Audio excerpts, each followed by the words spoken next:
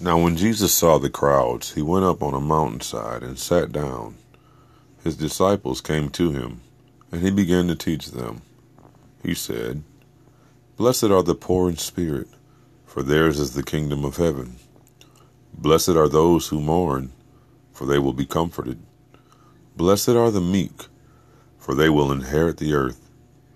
Blessed are those who hunger and thirst for righteousness, for they will be filled.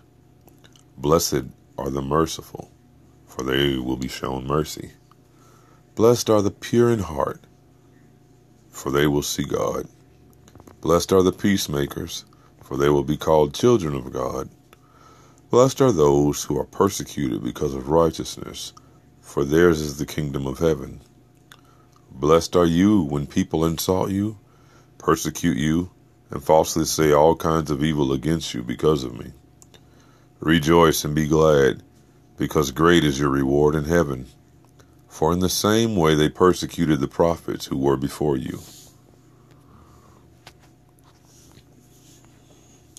In 1948, Harlan Popov, the pastor of an underground church, was taken from his home for a little questioning. 2 weeks later, he received around-the-clock interrogation and no food for 10 days. Each time he denied being a spy. He was beaten. Popov not only served his harsh treatment, but also led fellow prisoners to Jesus. Finally, 11 years later, he was released and continued to share his faith until, 2 years later, he was able to leave the country and be reunited with his family. He spent the following years preaching and raising money to distribute Bibles in closed countries. Like countless believers in Jesus through the ages, Popov was persecuted because of his faith.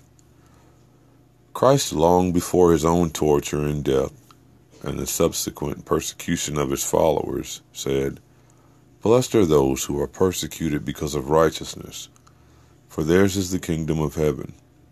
He continued, "Blessed are you when people persecute you and falsely say all kinds of evil against you because of me." Blessed. What could Jesus have meant? He was referring to the wholeness, joy, and comfort found in a relationship with him. Popov served because he felt the presence of God infusing strength into him, even in suffering.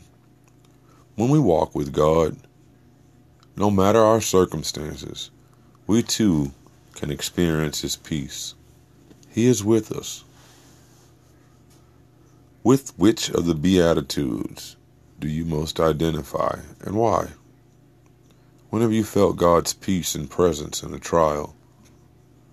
Loving Father, we thank you for never leaving or forsaking us in our darkest of times.